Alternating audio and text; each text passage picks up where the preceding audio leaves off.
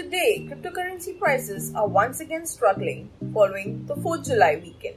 Uniswap loses over 8 million in Ethereum following another phishing attack. GameStop launches its own NFT marketplace.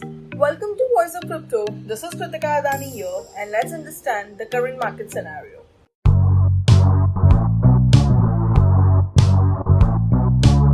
Amid the ongoing crypto sluggish market, Bitcoin is still struggling at the 19,000 level, down by almost 3.64%.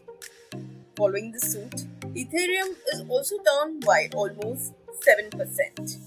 If we look at the global crypto market, it is also down by 3.98%, standing at 879 billion.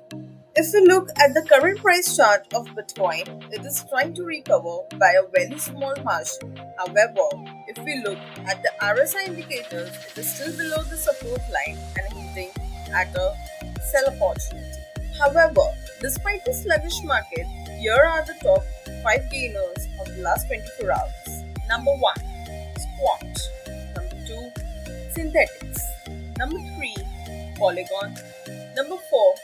Loopring, and number 5, Neutrino USD. This was the current market scenario. Stay tuned for more updates by another daily news wrap up by VOC.